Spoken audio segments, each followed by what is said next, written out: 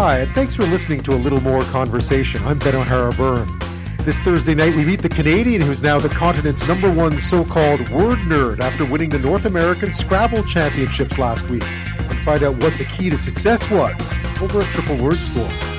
We hear from a Canadian working for the World Food Program in South Sudan about how the ongoing conflict there, climate change, and now the war in Ukraine are driving the world's youngest country deeper into a food crisis.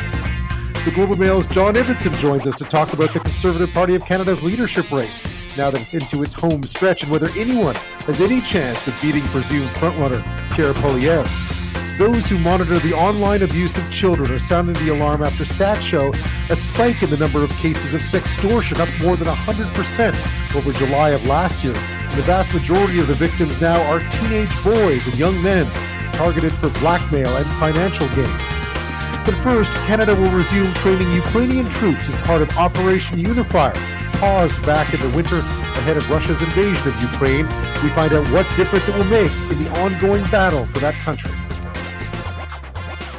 But first up, one UK tabloid today, always prone to a bit of hyperbole, described it as Putin suffers hammer blow as UK and Canada team up in major boost to Ukraine's military. What were they talking about? Canada announced today that we will resume training Ukrainian soldiers in what had certainly been the shining light of our commitment to Ukraine in recent years. The mission, known as Operation Unifier, has already helped train more than 30,000 Ukrainian soldiers before all Canadian troops were withdrawn ahead of Russia's attack over the winter. Now, Defense Minister Anita Anand says Canada is sending military trainers to the UK to help teach Ukrainians how to fight invading Russian forces. She says up to 225 members of the Canadian Armed Forces will eventually be based in the UK for an initial period of 4 months. They will work alongside counterparts from Britain, of course, the Netherlands, and New Zealand in training Ukrainian troops on the basics of soldiering. When we paused our military training and capacity building operations in Ukraine under Operation Unifier in early February, I made a commitment to resume these operations whenever and wherever possible. The activities of our Canadian Armed Forces are going to be relating to frontline combat, weapons handling, first aid, fieldcraft, patrol tactics, and include the law of armed conflict, which is a mandatory course in the training session. Defense Minister Anita Anand there. The first of up to 3 training cohorts is scheduled to depart for a military base in southeast England on August the 12th. British forces began training Ukrainian soldiers to help in their fight against Moscow last month, with up to a total of 10,000 recruits arriving in the UK for specialist military training already this summer. Well, joining me now with more on this is Steve Saideman. He's the Paterson Chair in International Affairs at Carleton University and Director of the Canadian Defence and Security Network. Thanks for your time tonight. My pleasure, Ben. Well, the Daily Express is always one to exaggerate a little bit, but Putin suffers hammer blow. It seems like quite the statement. But this is certainly good news for the Ukrainian military. Sure. I think what it really reflects is a realization by everybody this war is not going to end anytime too soon. So these kinds of long-term efforts will have a payoff down the road, but it only makes sense if people expect that this war is going to go on. So it's both good news and bad news. I think it's a good news in terms of what the Ukrainians need, but it's a recognition that we're not going to see a resolution of this conflict anytime too soon. Yeah, I guess in this sense, I mean, this is not something that will have immediate benefits, right? This is looking ahead months. Yeah, the idea of this is to train the next generation of soldiers. So it's not the folks who are currently on the front lines being pulled back to get additional training. It's the Ukrainians have been recruiting, new soldiers, and they're going to get these skills that will help them, survive the battlefield. Minister Anand mentioned first aid. This is one of the things that the Ukrainians have done much better than the Russians. The Russians, in the first few months, there was a lot of stories about how they were essentially losing soldiers to wounds that could have been, dealt with. But the Ukrainians have committed, partly because their troops are a scarce resource, but they've committed more effort to keeping their troops alive and send them back into the war if they can. And so that's one of the kinds of things that we're training them before the war, and so we're taking the same kinds of training packages that we were doing before the war and doing it again, just a little further away. I mean, when I was watching what Ukraine had on the front lines back in the Donbass in 2014, it was far from a professional army at that point, or at least parts of it were far from a professional army. It feels like Operation Unifier, to some extent, though, has made a big difference in the professionalization, or at least the continuing professionalization of Ukraine's army. And this was just a continuation of that. I think that's true. I don't want to give us too much credit because there are a lot of other actors involved. The British were training the Ukrainians. The Americans were training the Ukrainians. The Ukrainians, really, I mean, a lot of the responsibility for their success is in the Ukrainian hands. They learned from 2014, and they were fighting from 2014 to 2022. And they didn't promote generals who were just friends of Zelensky. They promoted people who were successful on the battlefield. And that's not inevitable. And so one of the hidden features of all this is that they solidified their civilian control of the military. They improved their Ministry of Defense, so that way it was not just staffed with military officers, but with civilians who were able to make the right decisions and prepare them for what they saw as inevitable, and they turned out they were right. So what we did was we made a contribution to that effort, and certainly the Ukrainians value that, and they're investing something like 10,000 soldiers they're going to send off to the UK to get this kind of training. So they see value in it. From Russia's perspective, I mean, does this, in some senses, help maintain the idea that there is a united front here supporting Ukraine? Well, I think besides the minor, differences here and there, I think we've maintained a pretty united front all the way through, where we have announcements every couple of weeks from a variety of countries about new weapon systems or additional ammunition and all the rest. And then we have Finland and Sweden joining NATO. Most countries ratified very, very quickly. The United States just had their ratification vote either today or yesterday, and Canada was amongst the first to ratify. So I think there's a whole lot of unity that they weren't expecting, and we haven't really seen any holes in this, but this is. Helps to reinforce that, certainly. Canada, I mean, it feels like we don't have a whole lot to offer Ukraine. I mean, I think from the beginning we realized that our weapons stores are pretty bare. We don't have much to offer in that way. We've been trying to offer financial aid and so forth, but training troops seems to be one of the things Canada can do here. That's right. That we have a good record of doing it, that our troops have been training other countries' troops for years, but particularly with Ukraine. We had 8 years of experience, more or less, 7 or 8 years of experience before the war started, and they saw value in this. That is, the Ukrainians see value in it. So and the British want to work with us on it, so they recognize our contribution. So this is what we can do. We don't have the same sort of storehouses the Americans have. We don't have HIMARS systems lying around that we can ship over, and even those, the Americans only shipped over like 14.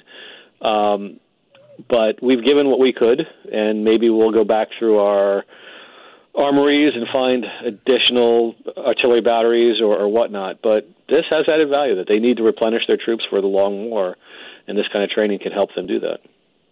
Any concerns at all? Any concerns with the timeline? Any concerns with the commitment?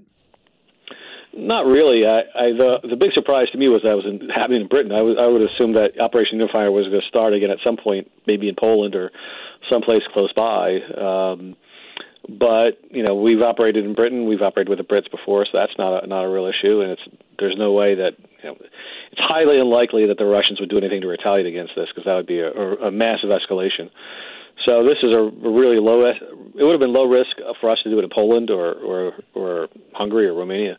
It's even lower risk doing it in Britain. And the Russians might levy some more sanctions against us, but we've already antagonized them a lot, so I don't really see it moving the needle much there.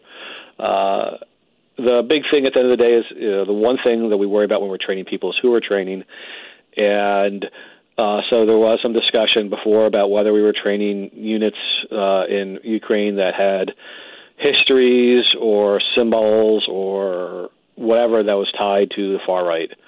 I don't know if there's going to be vetting of these individuals, so that way we're not getting people who are from the far right. So that's the one risk. But there's far better civilian control of these folks than, let's say, the Iraqis we were training. When we were in Iraq training people, there were a lot of people, there was a question of what they would do after they got our training. That was a huge question.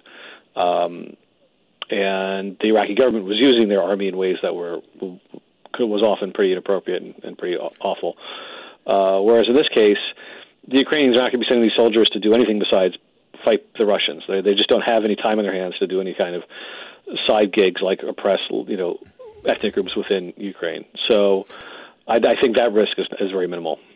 Yeah, it seems like the risk, at least the political risk here, is pretty low. Coming up, speaking with Stephen Saideman, he's the Paterson Chair in International Affairs at Carleton University. We're talking about Defense Minister Anita Anand's announcement today that Operation Unifier, as it's known, that used to take place in eastern Ukraine, ended temporarily when Canadian troops left just prior to Russia's invasion of that country.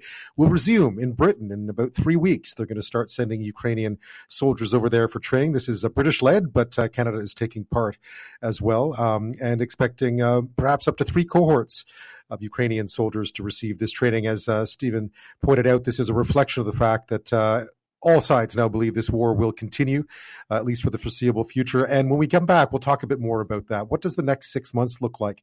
Because this war is shifting and changing and continues to. We'll look at that after this. If we return the turbine and gas flows actually return to higher levels, that would be a very good outcome. But at the end of the day, if we return the turbines and that did not affect gas flows, it essentially is calling Putin's bluff. He cannot blame Canada. He cannot blame Western Europe.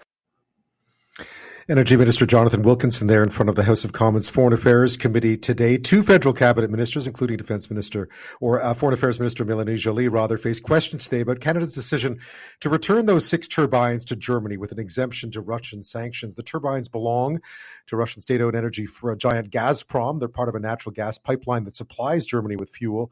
Conservative MPs on the committee questioned Wilkinson and Joly about whether the exemption weakens the global sanctions regime and indirectly funds the Russian war in Ukraine. My guest this half hour is Stephen Saideman from Carleton University. The specifics of that controversy aside, this ability for Russia to continue to use energy to fund this war, how important a factor does that remain now?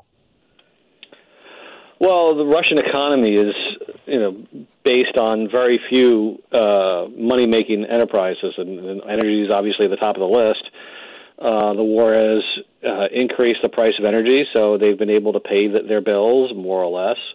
The challenge is not really right now. The challenge is next winter when their leverage goes up vis-a-vis the Europeans, because things will get cold and the Europeans will want to get their gas. And they've made a series of choices over the past few years that have made things harder themselves.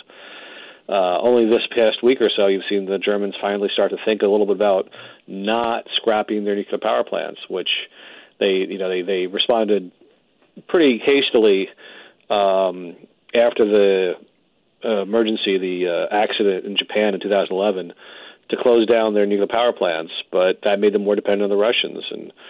And now, with climate change suggesting that might have been a bad choice anyway, it's becoming more dependent on the Russians is always a bad idea. So I think this is getting a lot of attention. I don't know what the Germans are going to do ultimately about this. Yeah, when you look ahead over the next 6 months, you get the sense that Ukraine are going to continue to try to push to try and make some gains back in the south. But we're heading into what feels like, into the fall, into the winter. Once again, things are going to start to shift. And you get the sense the Russians are going to try to squeeze the West over energy, as you're mentioning, and that Ukraine will try to make some gains now, or at least attempt to make some gains in areas where Russia is stretched. It feels like this war is not going anywhere, and it could get worse again soon. Well, the interesting thing is the arms race between the Russians and the Ukrainians. The Russians had a lot of capability, but the Ukrainians have gotten some stuff lately, such as the HIMARS system I mentioned earlier, that they've used very intelligently. They've been very, very smart about using this scarce resource to take out Russian ammunition dumps, and that has made it very hard for the Russians to play their big card, which is they've had more artillery, which they've used very, very bluntly to try to seize some territory. So in the days ahead, it may be harder for the Russians to use that tool, and we may see the Ukrainians take back more territory, particularly in the south, which should allow them to have a better grasp of their waterfront, which might mean that they can export more grain. I do think that the Russians are at their very limits in terms of their ability to expand, and they still haven't shown any real cleverness about how to fight this war. And I don't think they're getting smarter about it. They've learned some of it from some of their mistakes, but the Ukrainians have been one step ahead of them or two steps ahead of them most of the way, and I don't expect that to change. And I imagine the news today of the further training just shows the Ukrainian military that are still committed to gaining at least keeping an upper hand against what seems to be a pretty scattered and disorganized Russian military right now, which has come as a surprise, obviously. Well, the Russian military has been, it goes back again to something I harp on, which is how well are they controlled by the civilians? And we've had people being promoted in the Russian military based on their loyalty to Putin. And they've been allowed to be very corrupt, which we saw the consequences of that, where the Russians went to war in February with not the best equipment and not with the best training, because a lot of that material was siphoned off to enrich people. Whereas the Ukrainians, for the past 8 years, have been really training very hard for it. They made a lot of the smart decisions as the war started not to lose a lot of their assets the first few days. And what's striking these days is you still have a Ukrainian Air Force flying, and you still have a Russian Air Force not willing to fly that much over Ukraine. And I think if you ask most experts at the outset of the war, they would have expected the Russians to establish air supremacy.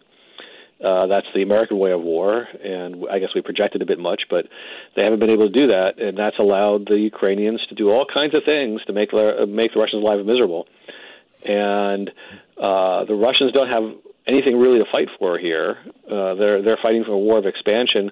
A lot of the people who are fighting don't realize why they're at war, whereas the Ukrainians are fighting to defend their homes, and the Russians have done everything to tell the Ukrainians that they need to fight for every yard, because the Russians have engaged in rape, they've engaged in murder, and they've deported people back to Russia. So they've only done everything they could to increase the will for the Ukrainians to fight.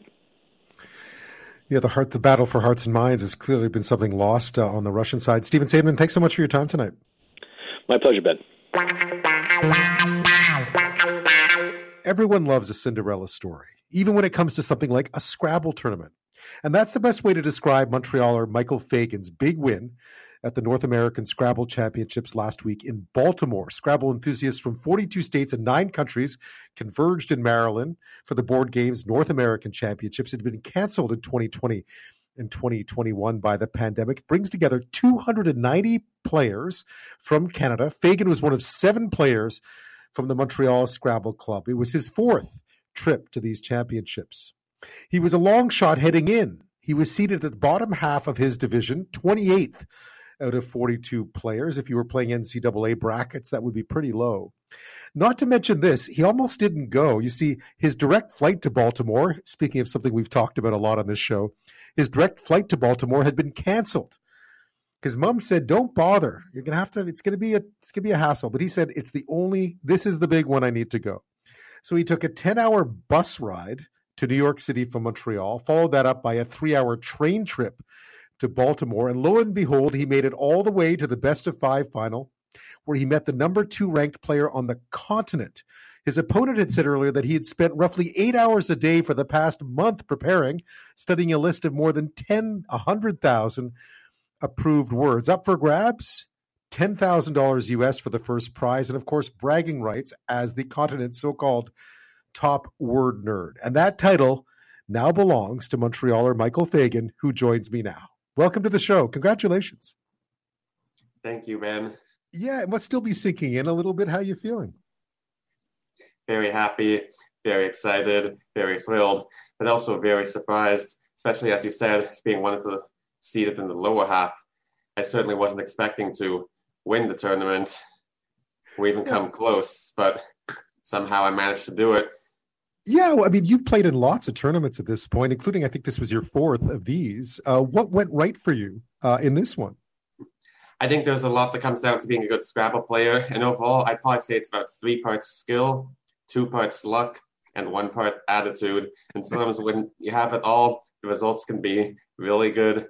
There's also like what happens with your opponents, because it's just as important for you to do as well as you can as this to try and stop your opponents from doing well. So you don't want to think of the game like solitaire, but think of it as like you're trying to just score more points than the opponent by the end of the game. That's how you win the game, and that's the ultimate goal, to do that as many times as possible.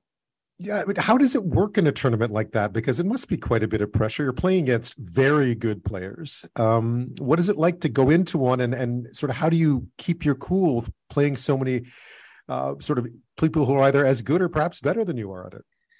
I guess like it's a process, and I started playing at Club Scrabble when I was 14, and even before then I'd play casual games with my mother at club. We have a weekly club that meets every Wednesday at around 7 p.m. It's in Côte St. Luc, so I'd encourage you to check it out. And you don't have to be an expert at all in the game. They're very welcoming of new players. They can give you like what's called a cheat sheet that has lots of useful words on it, so you won't feel as like intimidated or overwhelmed.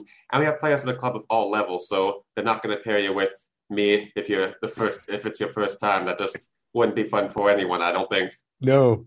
I guess it's really a question, and you've said this, that it's all about words, but it's also about math.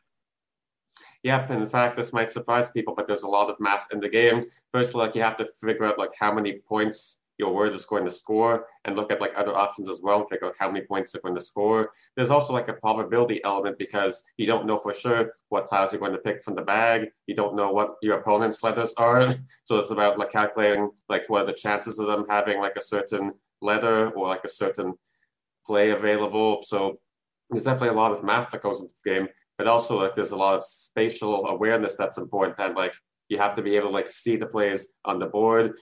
You might have to like rearrange the letters on your rack to find a word. You also want to look where on the board can you score like the most points. Are there certain spots that are conducive to scoring? So like when you make your plays, you want to take all that into account. And also, as I said earlier, like try and make it harder for your opponent. So sometimes like if there's a good spot on the board that could be used by both players scoring a lot of points, maybe it's just best to take that spot even if you don't have a great play there, just to make sure your opponents can't go there. Yeah, you mentioned it's not solitaire, right?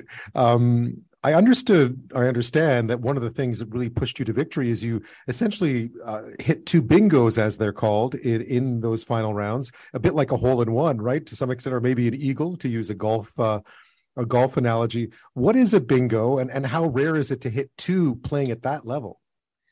So in Scrabble, you have 7 letters on your rack at all times, except when the bag is empty. And if you use all 7 letters in a single turn, you get 50 bonus points, and that's what's known as a bingo.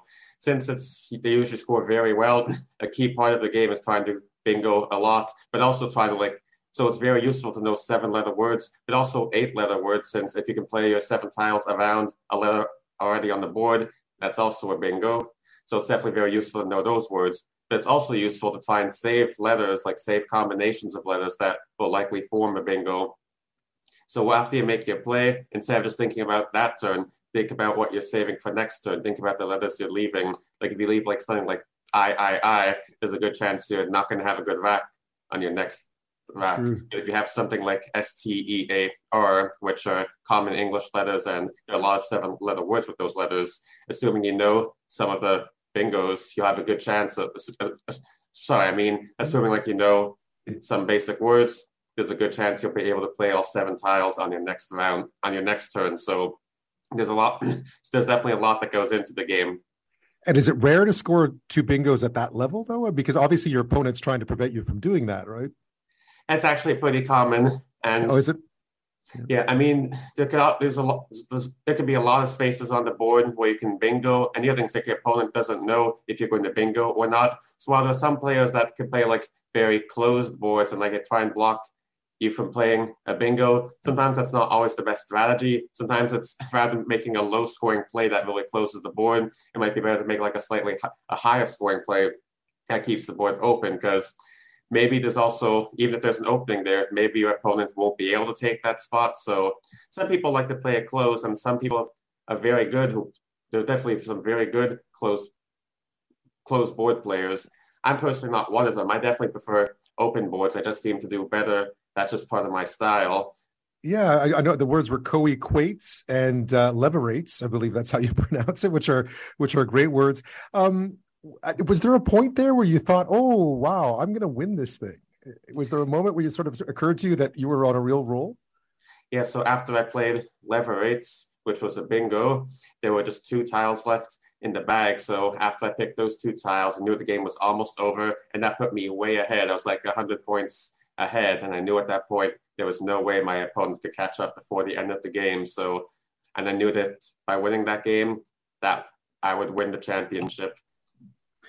I'm speaking with Michael Fagen. He is the North American Scrabble champion. He won that in Baltimore recently with a couple of very big words, bingos, as he's been explaining, and took home a title despite being a long shot really going in. When we come back, we'll talk a bit more just about his love of Scrabble. I believe it started a long time ago with fridge magnets, like many of us when we first learned to spell words, and some games with his mom. We've all played with our parents at some point. And maybe just what the difference is between being an amateur player and being a pro. How is it that you see the game differently? That's next.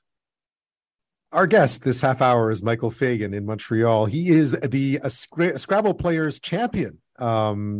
After winning a tournament in Baltimore over the weekend, a huge accomplishment for anyone, especially in his case. He went in ranked relatively low. It was a bit of a long shot, but he did have a lot of tournament experience. I gather, though, Michael, that your love of this goes back a long ways, back to the fridge and those fridge magnets that we all used to play with when we were kids. That's right. So when I was 3 years old, I was playing with those fridge magnets, and my parents eventually noticed that when I was putting up the letters, I was putting them up in the same order every time. They thought I was just putting them up randomly, but when they realized it was a pattern, that was kind of a bit of a hint to them that maybe I have some sort of knack when it comes to words. And also, my parents were once playing a casual game of Scrabble, and when they left the board out to take a break or for do whatever, I started apparently taking the tiles and rearranging them to form the names of some of my classmates at age 3. That's pretty. And you did start playing with a lot of us have played Scrabble with our parents. You started playing with your mom. Did it take long before you were winning? I think we used to kind of play it together when I was really young. And then eventually, maybe when I was 10, I started playing by myself against my mother. I think back then she usually used to win, but eventually I just started getting better at the game, playing casually. And when I was 14, my mother found this club that I joined and been pretty much hooked ever since. You said that it's not just about the Scrabble, though, not just about, clearly you love words, you're good at it, but it's also, there's a social aspect to it as well that is always part of board games. But Scrabble is a really great social activity as well, isn't it? I agree. And actually, in the first half of my life, I was not at all a social person. Now, I remember she found some social groups for me, just before Scrabble. And actually, I remember when I started playing Scrabble, it was just as some of my social groups were ending. So I wonder if the timing's a coincidence. It probably isn't, but you really get to meet a lot of new people of all ages who share a love for the same game, and you can really meet a lot of new people. And you don't have to be an expert to make friends. Some people just like to play the game it's a social outing. Some people really like at the higher levels like to really talk about the game, analyze the game, and discuss it, because due to the nature of the game, sometimes even the top players don't always agree on what's the best move. Sometimes it depends who the opponent is. Sometimes it depends on your playing style.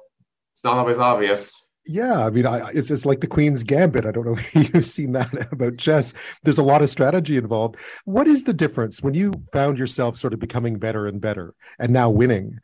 What do you think the difference is between the way someone like you now sees a Scrabble board versus how an amateur sees a Scrabble board? How has it changed for you? As I got better and I played more, I learned more words.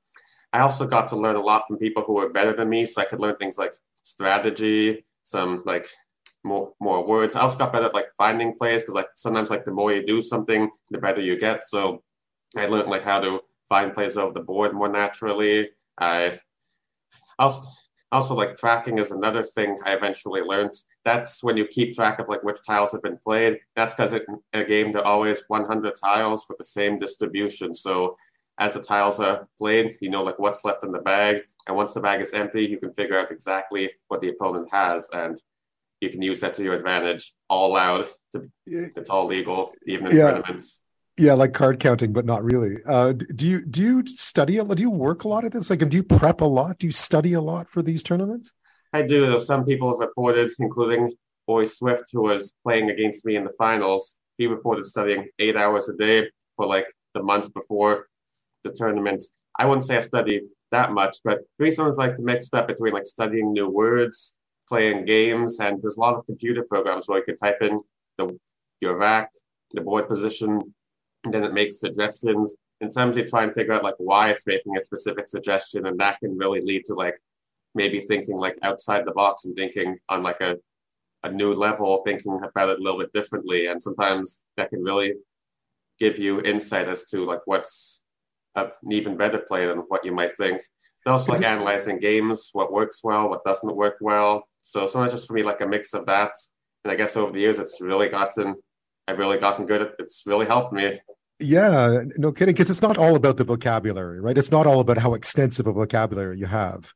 I mean, I have to agree, like most other players there, I bet they know more words than me, which is part of the reason I was really surprised to win the tournament. But it's more than just vocabulary. And other areas like skill, luck, I did like everything correctly. Yeah. Overall, I definitely say I was lucky with the letters I pulled, and my opponents probably weren't so lucky with what they got. But it definitely takes more than just luck to win. I know you played in a lot of tournaments. This was, again, your fourth time at this big one. Is there any pressure? Do you feel any pressure now? Sometimes winning brings with it responsibility. Sometimes, but I've been a good player for a long time, so I'm definitely like used to winning. I'm used to like playing games for like money because there are cash prizes for. You don't have to like win to get a cash prize. Sometimes like to play like the top like 5 places, or depending on the division size, like the top few places. And in tournaments, they'll often have like different divisions. So if you're relatively new to the game, you probably won't be playing in the top division. And if you finish near the top of your division, you can still win some really nice cash. So that could be a way to encourage people to try out the game. Yeah. And it's still fun for you, though. You still enjoy playing it. You still have, when you go and play, no matter how much pressure there is or what the circumstances are, how much do you still enjoy just sitting down with the bag of tiles and an empty board? There's that. And sometimes people just like enjoy being in the limelight. They enjoy being like streamed. Everyone can watch the game. Some people just really like that.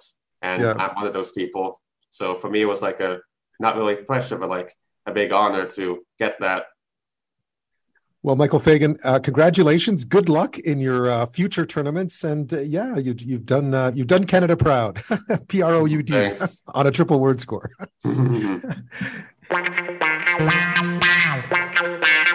South Sudan may not be a country we talk about very much. In fact, many people may not even know exactly where it is. It's a landlocked country in Central Africa. It has bordered by Ethiopia, Sudan, from which it gained independence in 2011, the Central African Republic, Democratic Republic of Congo, Uganda, and Kenya. Its population is about 13 million. And since 2011, when it gained independence, it has been struggling to find its feet. It entered a long and violent civil war. Soon after that, a peace deal was signed in 2018, but there's been little sign that it's being implemented. Add to that the impacts of climate change, which have hit that area hard. It is almost all agrarian. And now the war in Ukraine, which is driving up the prices of staples. It is also a country where more and more of those nearly 13 million people are going hungry, facing the real risk of starvation. And now funding has become an issue. The World Food Program, which is on the ground in South Sudan, has said earlier that it is suspending food aid to about 1.7 million people in the country as the war in Ukraine sucks funding from the world's crisis-plagued youngest country. It's also causing the prices of staples to soar, as I mentioned, and that is causing issues as well. On the front lines of all this is a Canadian. She was born in Egypt but moved to Nova Scotia when she was about 9 or 10. Was educated there and then set out and has now worked in many other trouble spots around the world, including Iraq, including Syria. And joining me now is Marwa Awad. She is with the World Food Program in South Sudan. Welcome to the show. Thanks for your time. Thank you for having me. So for listeners who may not be familiar with the country, it is a new country, a relatively new country. It's only been independent for about a decade. And what is the situation there right now, and why is it so important to raise awareness about what's happening in South Sudan? South Sudan is witnessing its worst food crisis since it gained independence in 2011. So it's a fragile nation of 12 million people who are trying to build their lives after independence. But unfortunately, the odds seem to be tremendous, especially because of the climate crisis that has taken shape and come to the fore very visibly over the past 3 years.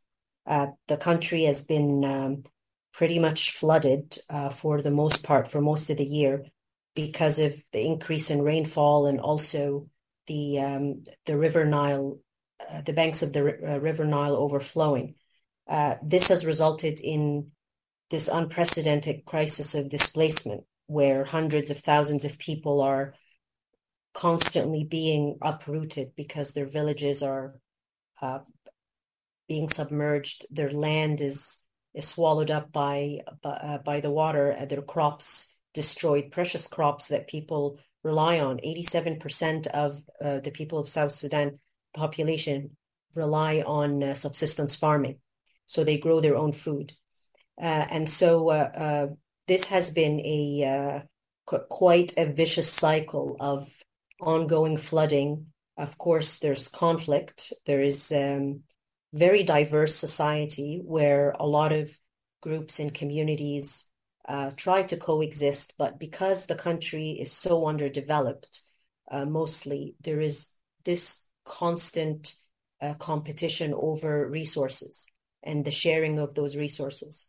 And so unfortunately that in many cases leads to the conflict that you hear about in the media. But this year has been particularly difficult because with the war in Ukraine, a global crisis in food, the availability of food, the prices of food commodities and also fuel. And that has had its knock-on effects on South Sudan.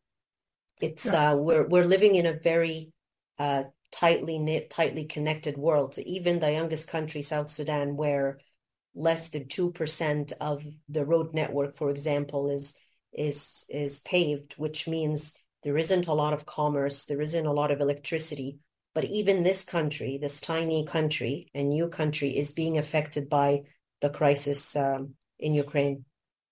Yeah, as a member of the world, as a representative of the World Food Program, obviously you have a specific focus when you're there. How much more difficult has it become? And I understand that even the World Food Program has had to make some tough choices when it comes to who it can provide for and when and how. Yes, we've had to make a lot of tough choices recently because, of course, the funds have gone down, unfortunately, and understandably so, because so many crises have been popping up everywhere, mostly man-made, unfortunately. And as a result, we've had to do humanitarian triage, which is the hardest thing that any humanitarian or aid worker must do, because the core of our mandate is to leave no one behind.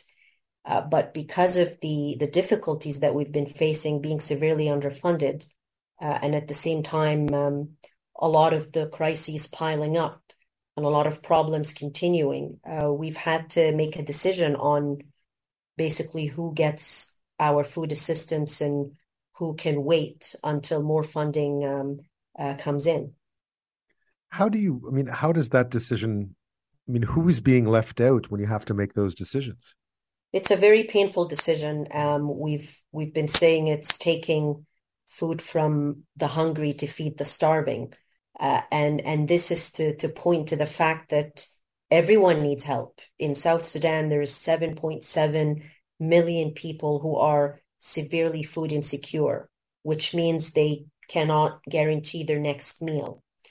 Of the 7.7 million, there is a core group that cannot survive without food assistance. They would die if we don't reach them on a daily basis. This is about 87,000 people. Those people we've had to prioritize and we continue to give assistance to.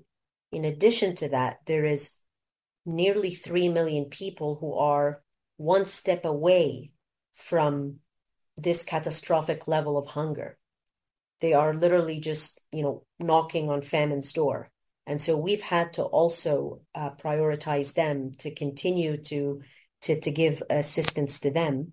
So currently we're reaching 4.5 million people across the country, and that's down from 6.2 million. So we've had to suspend assistance to about a third of the amount of people that we've been reaching, mainly because the funding has gone down and also because the needs keep rising.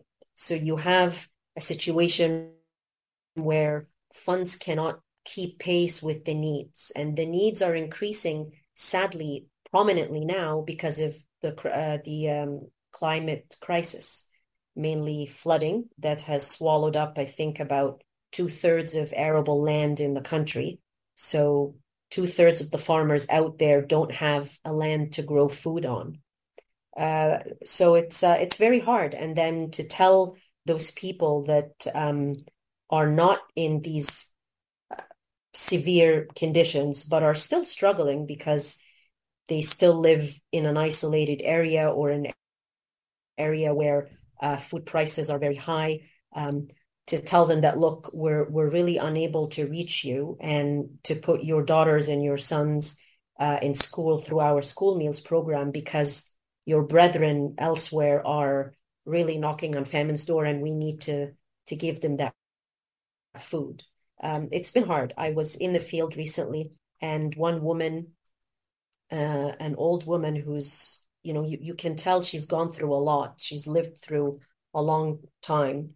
And she told me, please take me with you. And I told her, I will come back for you. I mean, the World Food Program is here to tell you we're with you and we're doing our best to return. And but my daughter, if you return, you might not find me. You might only find the trees. And that to me was, extremely profound and also poetic. It just showed me how, the people there are so attached to their land, but it also made me realize, okay, this is really a crisis. And that's why I was saying earlier that this is the worst that the country has seen in a very long time.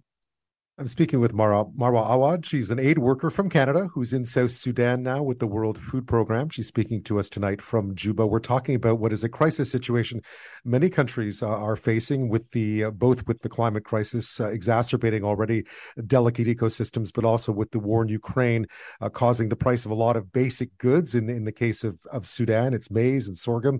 The price of those things is being driven up by the higher cost for other grains, prompted in part by the war in Ukraine. When we come back, just a bit more about what can be done to try to help a country like South Sudan, and a bit more about Marwa's journey as well. As I mentioned, she's from Canada but grew up in Egypt, then came here, and then has been in many other parts of the world, seen many a crisis, but obviously this one, another difficult and profound one that we should know more about, and that's next. My guest this half hour is Marwa Awad. She's a Canadian aid worker in South Sudan with the World Food Program. She's speaking to us tonight from Juba. We're talking about a very difficult situation right now in what is the world's youngest country, South Sudan, just a little over a decade after independence, and how it's struggling to feed its people right now with a combination of both drought as well as flooding and the war in Ukraine driving up the price of everything. Marwa, what needs to be done in the short term for a country like South Sudan? Because as you well know, having been to so many places, crises have a way of displacing each other, and crises then get ignored, and places like South Sudan do fall off the radar, and it's difficult to get people to pay attention. Definitely advocacy, definitely making sure voices of the people reach to all the corners of the globe, making sure that listeners are aware of the troubles and the struggles and hopes and dreams of the people of South Sudan, of course, and of other countries as well. I mean, we're one big family living together on this planet, and that's all we have.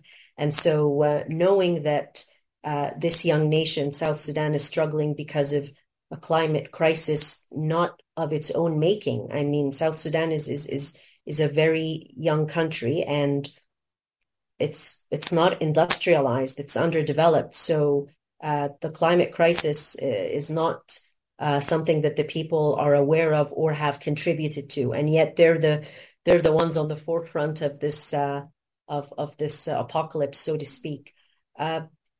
After advocacy comes action, and I believe that we're seeing this happen. Recently, I was in the field, and I took a lot of colleagues from journalists, and I took them to the field, and through their powerful reporting and bearing witness, we got a lot of gifts or donations from people who were just watching these reports. One of them was of this child who has been pulled out of school by her parents because she is no longer receiving food assistance, which acts as an incentive for the parents to send the child to school, because we're talking about very poor families, or families who have a very limited purchasing power. So we incentivize them by sending their children to school. And unfortunately, because we had to suspend the school meals program in her school, her parents thought the best thing for her would be to get married. And she's 14, unfortunately, and she was getting married to a 25-year-old in exchange, of course, for a dowry of 60 cows. And unfortunately, it was heartbreaking to see this, because even the cows were so skinny, because a lot of the grazing land has been flooded and just washed away, and the animals don't have enough food to eat. And so that story moved a lot of viewers, and we got a lot of feedback of people asking, how can we help? And I really think this is the most important, valuable thing to highlight, is that getting people interested enough to want to do something, not just for this child, but for anyone else in South Sudan and across the world. So having that push and that incentive to take action is so profoundly needed at this time. Marwa, you were telling me earlier that you were born in Egypt. You came to Canada when you were fairly young, went to school here, went back out into the world to make a difference, I would assume, and that's what you've done. You've worked in a lot of difficult places, Syria as well as Iraq. You were in Jordan. Now you're in South Sudan. How do you keep going? These are very challenging places, both to live, to work, and to make a difference. What keeps you motivated, and what keeps you inspired to keep working? Ever since my first deployment, which was in Iraq, I've thought about my privilege a lot. Just the assumption that I always had for safety, and the kind of secure lifestyle that I had, the education that I enjoyed growing up in Canada and also in Egypt, and then coming as a grown woman and a professional to work in a country like South Sudan that's taking its steps towards nation building and nationhood, and seeing that trajectory or journey, it really humbles me a lot, and it makes me really want to help, and just to take a part of South Sudan with me when I go and I tell people about it, but also to leave my mark by helping someone or telling someone's story. And Marwa, I guess you have to remain optimistic, right? All through the challenges. Absolutely. There is no other way. Optimism is a must, because there is definitely a solution, and there is definitely room for improvement. Right now we're seeing a lot of donor countries that are following closely the situation in South Sudan, eager to help and eager to understand how different can their help be in the future. So we have emergency assistance, like I was referencing earlier, the emergency food rations that we give, but we also work to build resilience for the populations in the communities. And I was visiting an area in Jonglei, which is one of the most underdeveloped areas in South Sudan, and very badly hit by the floods. And we had a peace building program that ran for the entire year in 2021, and the results were amazing. There were communities that were initially not getting along, but because we moved in, we asked what their needs were, and we provided them with those needs, which were ranging from building community assets such as water holes so that they have access to water, to supporting them to rejuvenate their land, or at least the land that's still dry and can be used, supporting them with seeds, things like that, made a huge difference for several communities. And now they have a modicum of stability. So it's definitely, I'm hopeful for the country. And I think that a country where 70% of its population is youth, just young people, really has no way but to be hopeful, because there's just so much energy and spirit for a better future. Well, Marwa Awad, thank you so much for sharing your story with us tonight. I appreciate it. Thank you very much. Listen, there's a little more than a month to go now before voting ends at the Conservative Party of Canada leadership race, with the winner announced on September 10th. It's coming up fast. The third and final leadership debate was held in Ottawa last night with some glaring absences. Presumed frontrunner Pierre Poilievre and Leslyn Lewis weren't there. They both faced $50,000 fines for not showing up. Poilievre said was at an event in Regina and made it clear he had no problem skipping the final debate, saying there was no place he'd rather be than where he was. Quote, I could have been cooped up in a little hotel room around a small table listening to a defeated Liberal premier drone on about his latest carbon tax idea, he had to say, referring, of course, to Jean Charest. Well, Jean Charest, Roman Baber, and Scott Aitchison took part in the bilingual roundtable event. Charest didn't hold back on his thoughts on the absences of those who weren't there. Roman Baber, Scott Aitchison, and I all agree on one thing. If we are going to unite the party, you have to show up. You actually have to show up.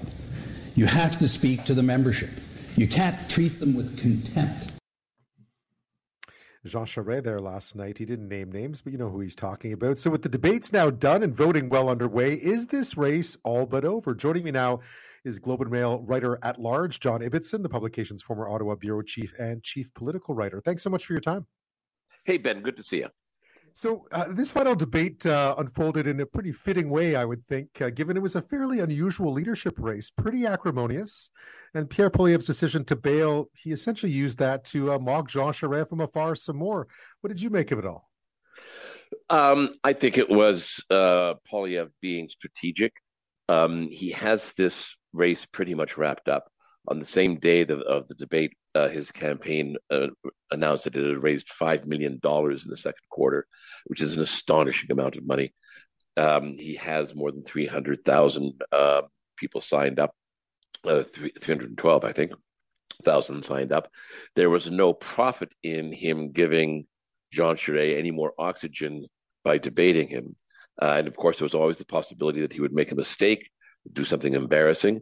So he decided to just take the risk of leaving it, paying the $50,000 penalty, and thus leaving the stage in the end to just Mr. Charest and the other two minor characters, Mr. Baber and Mr. Aitchison.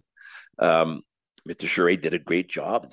He's a very experienced politician. He loves to debate. He's very good at it. But, did anybody hear what he had to say? And did anybody care is the real question.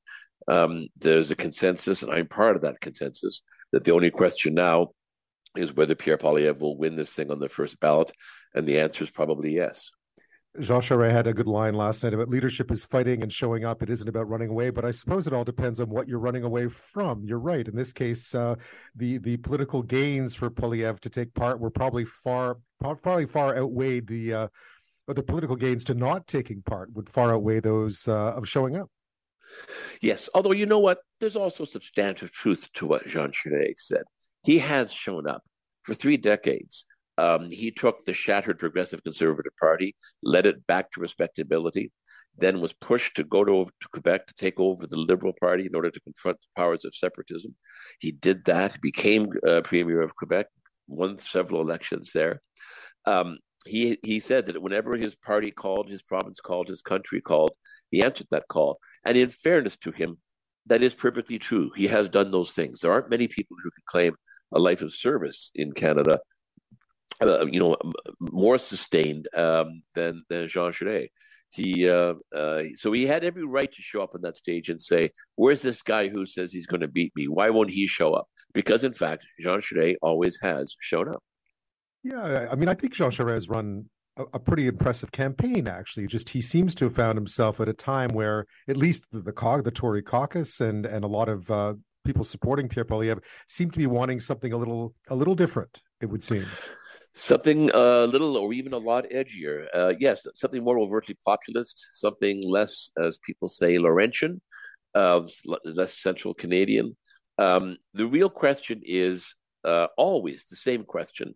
Can the Conservative Party win over suburban voters in Ontario, especially immigrant suburban voters in Ontario, because there are so many of them? They are dominating in so many ridings. And the answer, under Stephen Harper, increasingly was yes. But then in 2015, Justin Trudeau took them away. Andrew Scheer couldn't get them back. Aaron O'Toole couldn't get them back. Can Pierre Poilievre's populist message of freedom and abolishing the gatekeepers win them over? I think there's a feeling inside the party that with the Liberals, 7 years in, a bit tired, a bit dispirited, with inflation running high, with the economic strains that have come along in the wake of the pandemic, that the Liberals are vulnerable, and this is the kind of message that's going to appeal to those suburban middle-class immigrant Ontario voters. They don't need any more support in the West. They have that locked up. They would like to get support in Quebec, but then it's not likely that they'll find much. But they can get a government, even a majority government, if they own the Ontario suburbs. And I think there's a feeling inside the party that Mr. Poilievre can deliver. Yeah, I mean, this looks like it'll boil down to once again a big fight over sort of the 905, that area around around Toronto, the city of Toronto, and the Lower Mainland to some extent, where the Conservatives took a step backwards in the last election. I mean, I've been impressed by how disciplined Pierre Poilievre's campaign has been. He's stuck to the same messages from the beginning. There's not a lot of policy there, to be frank, but he hasn't been debating policy. He's been debating emotion to some extent, and he seems to have won that fight.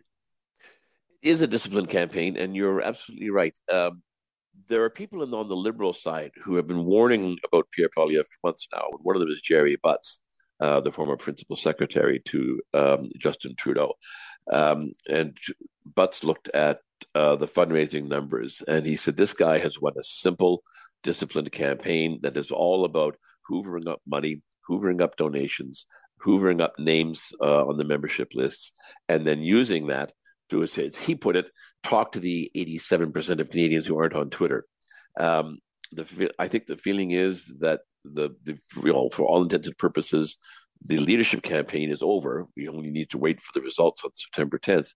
After that, the real campaign begins, in which Pierre Poilievre introduces himself to the country, and he will have all the money that he needs to do it.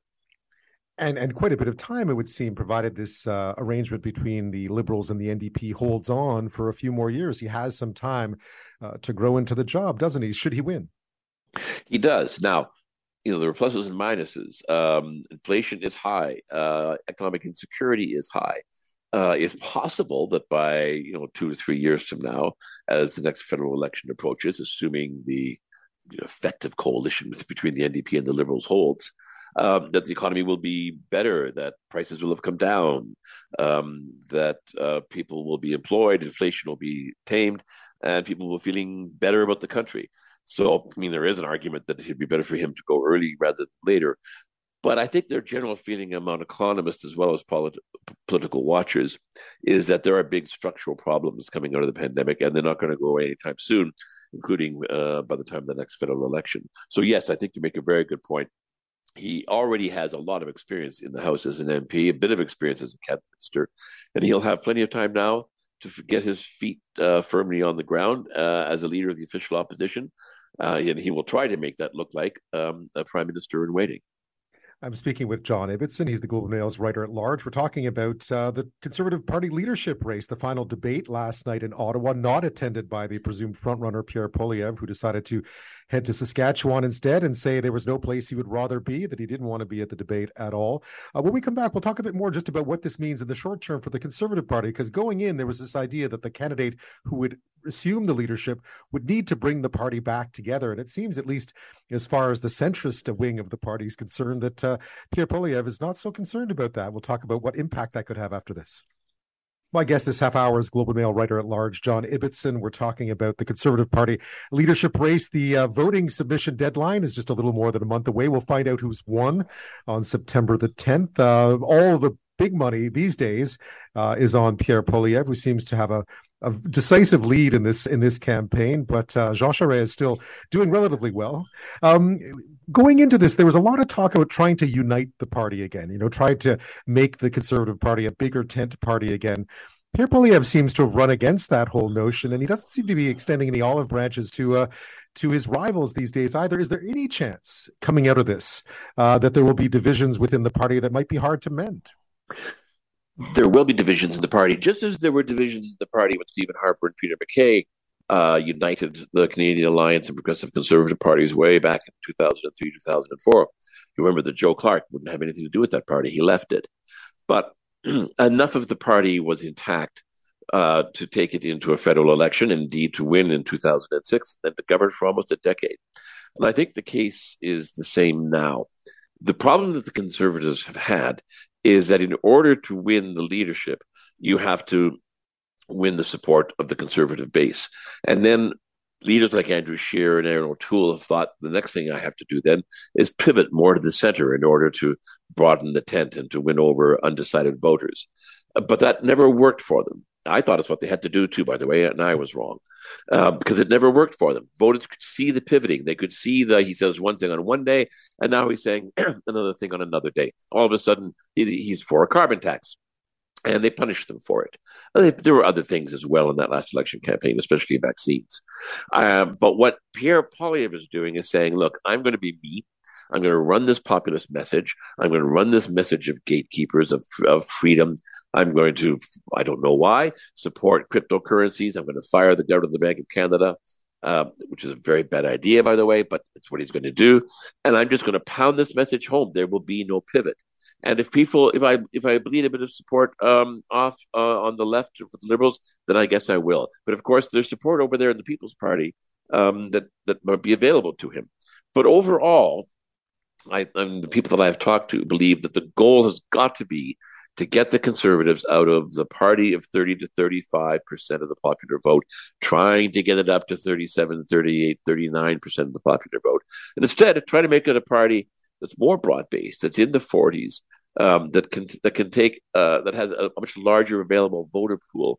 And they're doing that by stoking the notions of resentment at elites, economic insecurity, inflation, high housing prices, which they all believe are messages that suburban middle-class voters in Calgary and Vancouver and Victoria, as well as in Brampton and Mississauga and Nepean, will find compelling. Yeah, I mean, every time I see one of these more odd statements by Pierre Poilievre about firing the Bank of Canada governor, for instance, or his championing cryptocurrencies and so on, I always remember that John Baird, who's by no means a radical, Jenny Byrne, who was a fine strategist for Stephen Harper, they're behind the scenes here. So a lot of this appears to be pretty calculated. Do you see any weaknesses? You've covered politics for a long time. Do you see any weaknesses there for Poilievre? There are always weaknesses. I remember Preston Manning once saying, the thing that does the politician in isn't the opposite of what made him successful. It's the same thing that made him successful. So what's making Poilievre successful right now is a focused, disciplined message, a highly professional campaign team. But is he flexible? Can he adapt to changing circumstances? Does he have the capacity to learn, which I think is the single most important quality in a politician? Or is he going to just be stiff-necked and ramrod straight and push it through? In which case, if circumstances change, he might have yesterday's tune when a completely new song is needed. So there are risks, absolutely. But I will say this, and I'll say it with some conviction, Pierre Poilievre is undoubtedly the strongest character, the strongest personality the Conservative Party has had since Stephen Harper. And I think that's what people are getting to. Who do you think the Liberals would like to see here? I think the Liberals thought they wanted to see Pierre Poilievre. They thought that he was radical, he was extreme, he was with the truckers, and they would make mincemeat of him. But I think they're rethinking that. People like Scott Reid, people like Jerry Butts are saying, whoa, this guy is for real. He's got money, he's got organization, he has a consistent message at a time when our party is floundering a bit, is unfocused. So there's going to be a debate inside the Liberal Party as well. How do we contain Pierre Poilievre, and who is best to contain him? Should Justin Trudeau continue to lead the party through to 2025? Does he want to lead the party through to 2025? And if he doesn't, and if he shouldn't, then who is the Liberal who could take Pierre Poilievre on? Because they're going to have that problem themselves to solve. Yeah, that's another good question. Do you think Justin Trudeau is going to hang on? I've been hearing lots of different people say different things about whether or not he's going to run again. Well, he says he's going to run again. I said during the last election campaign that his heart didn't seem to be in it most of the time, and that if he did win, he probably would not serve out the full term. I think he was hoping to get a majority government to serve for 2 or 3 years and then hand the reins over to his successor. That's just a guess on my part. I don't know it, but as I say, it's my guess. The question now, he has this effective supply agreement with the NDP, so he can go to 2025. Does he want to? And on what agenda? How does he get the airports running again? How does he get the passport offices working again? How does he get the healthcare system functioning properly again? How does he bring down inflation? How does he make housing affordable? There's a lot of stuff on the agenda.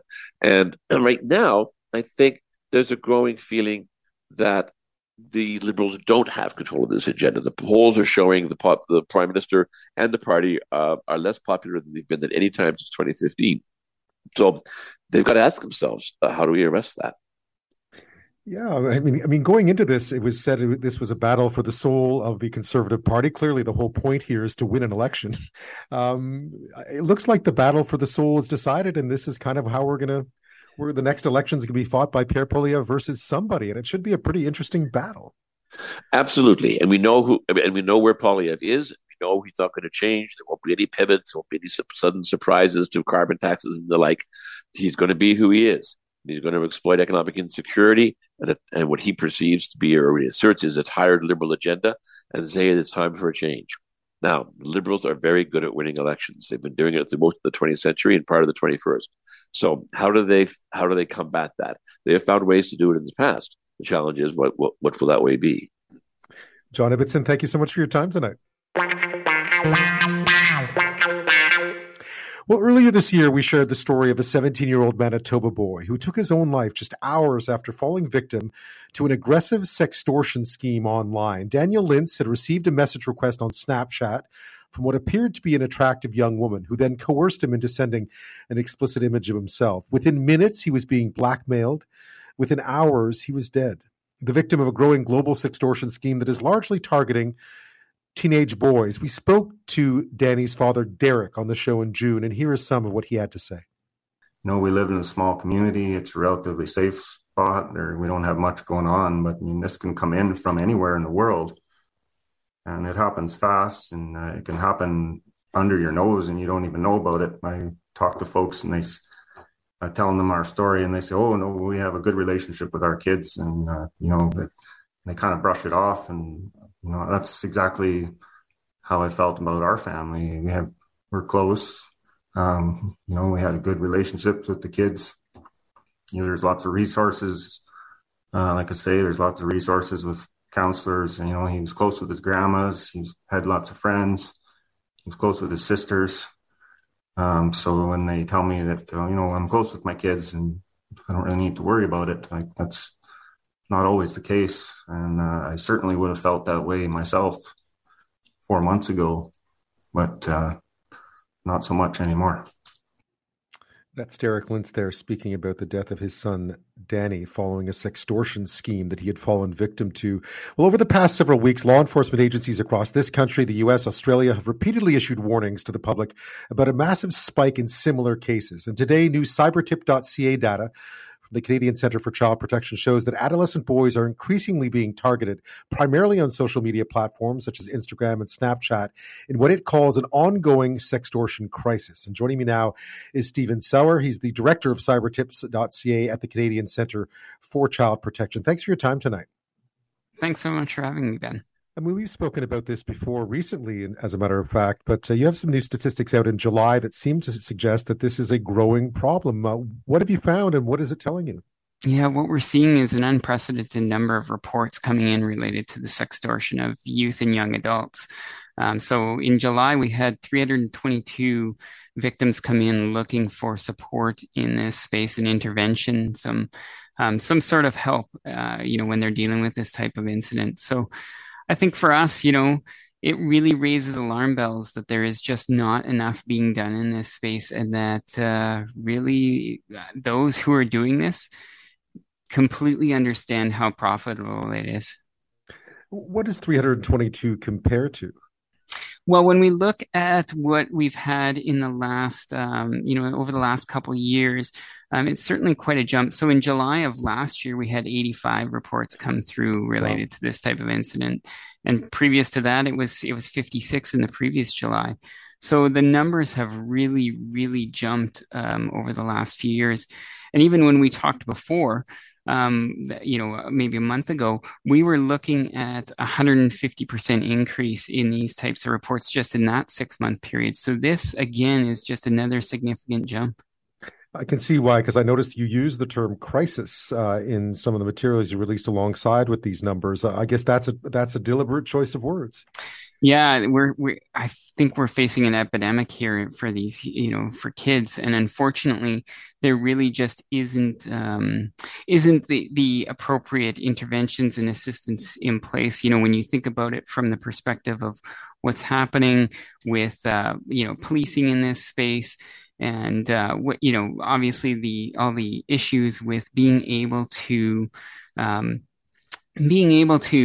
investigate this type of crime, it's really, really difficult for police to get out ahead of this. And then we also have the issue of companies not doing enough in this space to protect their users, and we're seeing that over and over again with the specific companies that we see on a regular basis involved in this. Yeah, these are often I gather Instagram and Snapchat. These are areas that where teens are known to be. So they're also people know to find them there. One of the things I found interesting about the statistics released is just how many of the cases involved boys or young men. It was a vast majority. That feels like, again, we've spoken about this, but that feels like a real shift that's happening. It absolutely is a shift. I think, the real shift we're seeing here is really related to the commercial exploitation side of things. So for young females, what we typically see is that they are targeted by individuals with a sexual interest in them. And they're really looking to gain more imagery or videos from that interaction or that extortion incident.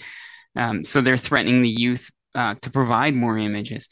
But on the flip side, with this type of incident, what we're seeing is that boys are being exploited because they are vulnerable to paying as a result of sharing a sexual image. The individuals who are engaged in this realize that there's money to be made off of these kids through these platforms.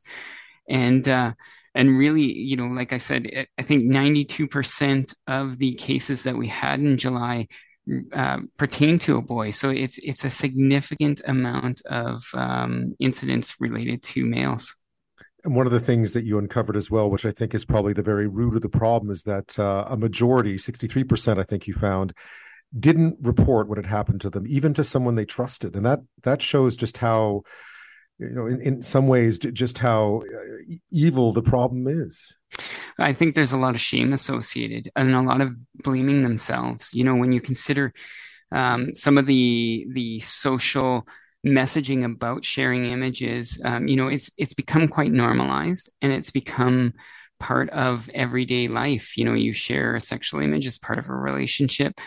And I think that is really the trick, is that once that sexual image is shared, you think it's in a consensual relationship, or at least within a closed relationship. But once you share that, you have no control over that.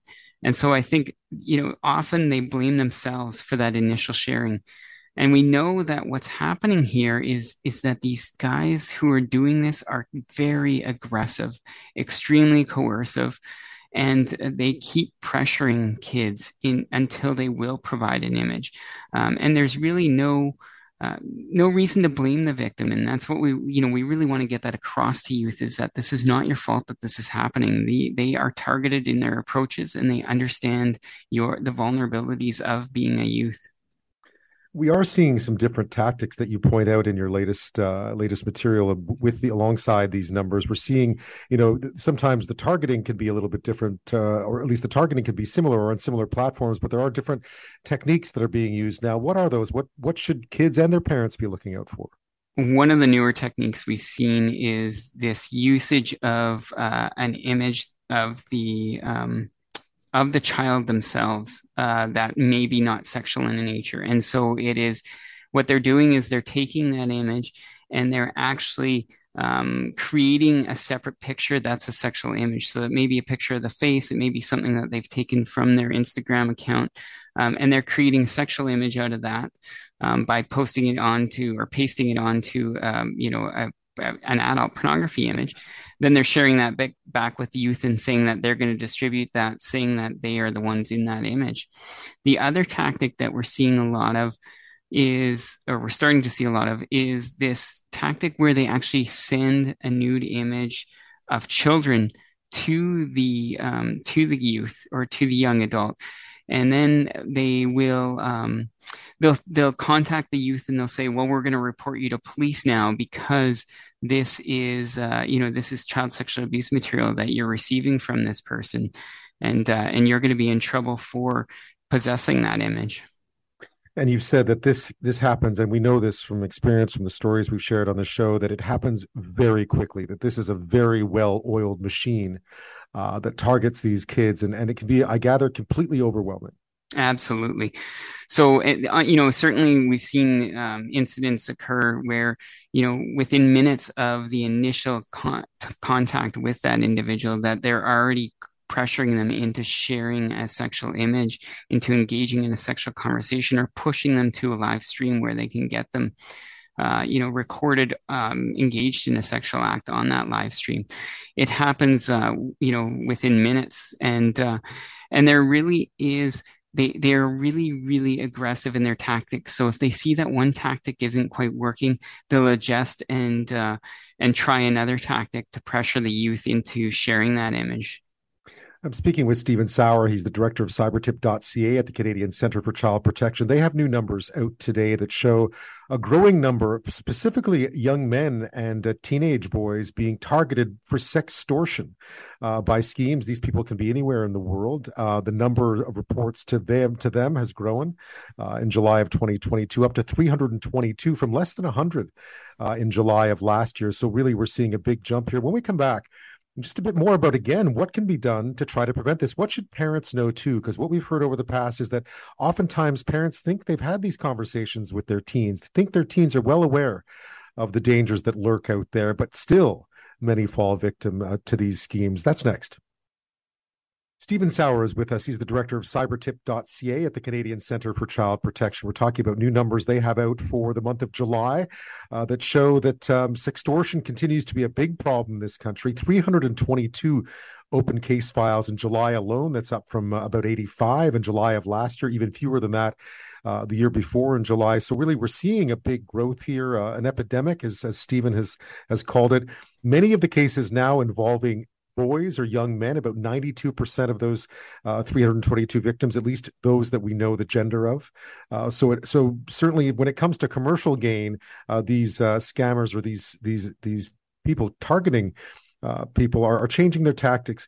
Stephen, we've talked about this as well, but what needs to be, first of all, what should parents be looking out for? Because we know that oftentimes parents have had these conversations with their teens. They think their teens know that it's dangerous out there, but still they fall victim to these sorts of crimes. Yeah, absolutely. I think what part of the problem is we've put all the responsibility on parents and on youth themselves, and we know that the platforms that they're engaging in aren't really doing enough to protect their users. So for parents, what I would say is that you certainly want to watch out for changes in behavior, things that are, maybe they've become more guarded about what's happening in their lives, especially in their online space. If they're taking their device into a closed bedroom, and they, you've noticed that they've had maybe a change in terms of behavior related to that device and they're constantly on it. Or they are no longer want to be on that device, and it just seems out of the norm for them to not engage anymore. Those are kind of things that you might want to dig into, have a larger conversation with the youth about what's going on, and just try to massage that a bit and try to find out a little bit more. The tricky thing here is that things have become so normalized in terms of our online social interactions. And then again, in terms of how we engage in sexual relationships, I think the conversation actually needs to be broader. We need to start seeing change in the social norm related to the sharing of sexual images or even non-sexual images, who you're connecting with. We need to start looking at how do we better protect our kids by really giving them the tools that they need to shut down individuals who are contacting them. So we have some resources on Cybertip.ca where we will give parents scenarios and situations that they can open conversations with their youth to have a discussion about online sexual violence and how that occurs and what that really looks like. And so we would encourage parents to take a look at those resources to begin those conversations. I imagine it can be as simple as don't talk to strangers, something that we're taught as very, very young children. But that's tough. What should teens know about when they're approached? Because obviously they're getting barrages of this kind of stuff, not always as nefarious as this, but what should they know? Should they just immediately delete, immediately not respond? Is that the right approach? I certainly think they should be really cautious in how they respond to someone who's reached out of the blue that they don't know, either online or offline. Often these connections, like you said, they happen quite quickly, and there's a lot of pressure. And then really for teens, looking at it from the perspective of how do I get out of this situation without sharing anything? How do I stop this communication? And so giving them some tools, some tactics, just talking about maybe ending the conversation as quickly as possible. Giving them some outs where they say they can't share images or they can't get on camera because the restrictions on their phone, those sorts of things. So I think for teens, we really want to emphasize the risk in sharing images online. You lose all control of that material once it's out of your hands. And even in consensual relationships, you still want to be a little bit cautious about who you're sharing with that because that relationship could break down and that image could be shared outside of that relationship. So just recognizing that there are risks and that there are aggressive tactics that occur and that you can go to a parent or to a safe adult to help you walk through the situation if something does feel uncomfortable or if you are being pressured. As a last question, with these new numbers out in July showing such a big jump, again, I imagine the call will be out for regulators, for policymakers to do more here. Absolutely. You know what? One of the things that we're really pushing for is for really a duty of care, for these companies to ensure that they are held accountable to what's occurring on their networks. And what we would like to see is a larger legislative framework around the online harms related to children. So we're hoping that the federal government will be moving forward with legislation shortly.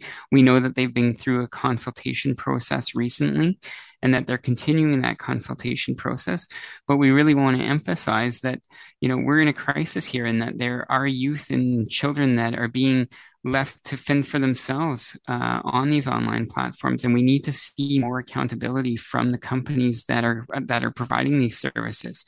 When we look at what we do in other areas with, certain products that are manufactured for children, there are all types of, restrictions and things put in place to protect those that are going to intersect with them. So toys, for example, have specific, regulations in this space to ensure that they're not going to harm children. Yet, digital space, there's nothing at the moment that will protect children. It's really a free-for-all. Yeah, we've really left our teens vulnerable in this space, and it's a space they understand probably better than their parents do. So there's a disadvantage as well, right? Absolutely. I think, certainly we are seeing that the youth know the spaces way better, but we as parents need to start learning a little bit more about what's happening and learning a little bit more about those tools so that we can help them navigate it. What I would say is that one of the things you want to do, especially if you have young children who are just newly intersecting with technology, is start the conversations early and make it less formal and more of casual conversations, casual check-ins, just like you would talking about school or talking about friends, just trying to see how they're navigating those tools. And then as they're setting up new accounts, maybe you need to go through it with them. And if they're the ones teaching you how to set it up, great, they can do that. But if they don't know how to set it up, you need to learn how to walk through it and assist them in setting that up so that you have the highest level of privacy and security on that platform as possible. Stephen Sauer, thank you so much for your time. Thank you very much for having me, Ben.